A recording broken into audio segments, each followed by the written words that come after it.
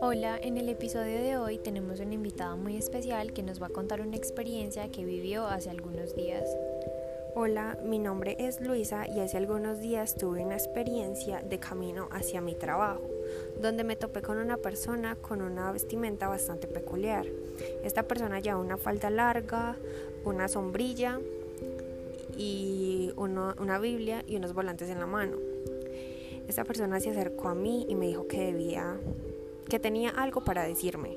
A lo que yo le respondí que no podía escucharla porque yo iba de camino hacia el trabajo y tenía bastante prisa.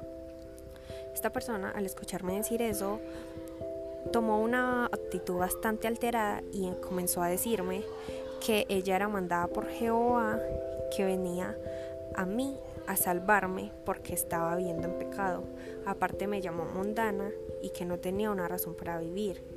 A mí no me pareció para nada bien la conducta de esta persona porque estuvo muy alterada, agresiva, al ver que no quería escucharla. A lo que me puso en duda si había algún derecho que respetara mi decisión de creer o no en algo.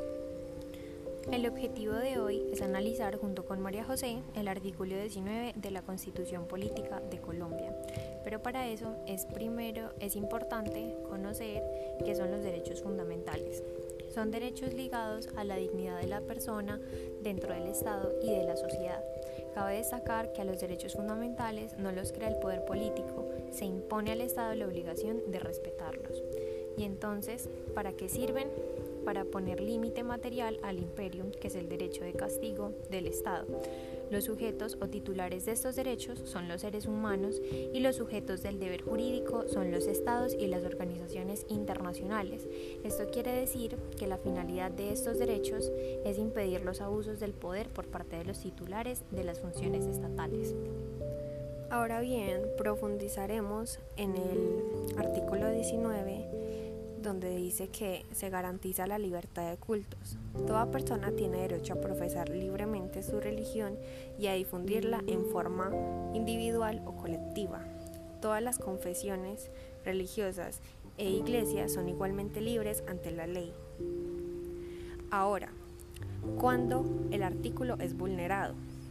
Por ejemplo, en el caso de Luisa, claramente es vulnerado, ya que esta persona que la abordó en la calle quiso exponer su doctrina o religión a Luisa sin tener en cuenta la voluntad de ella.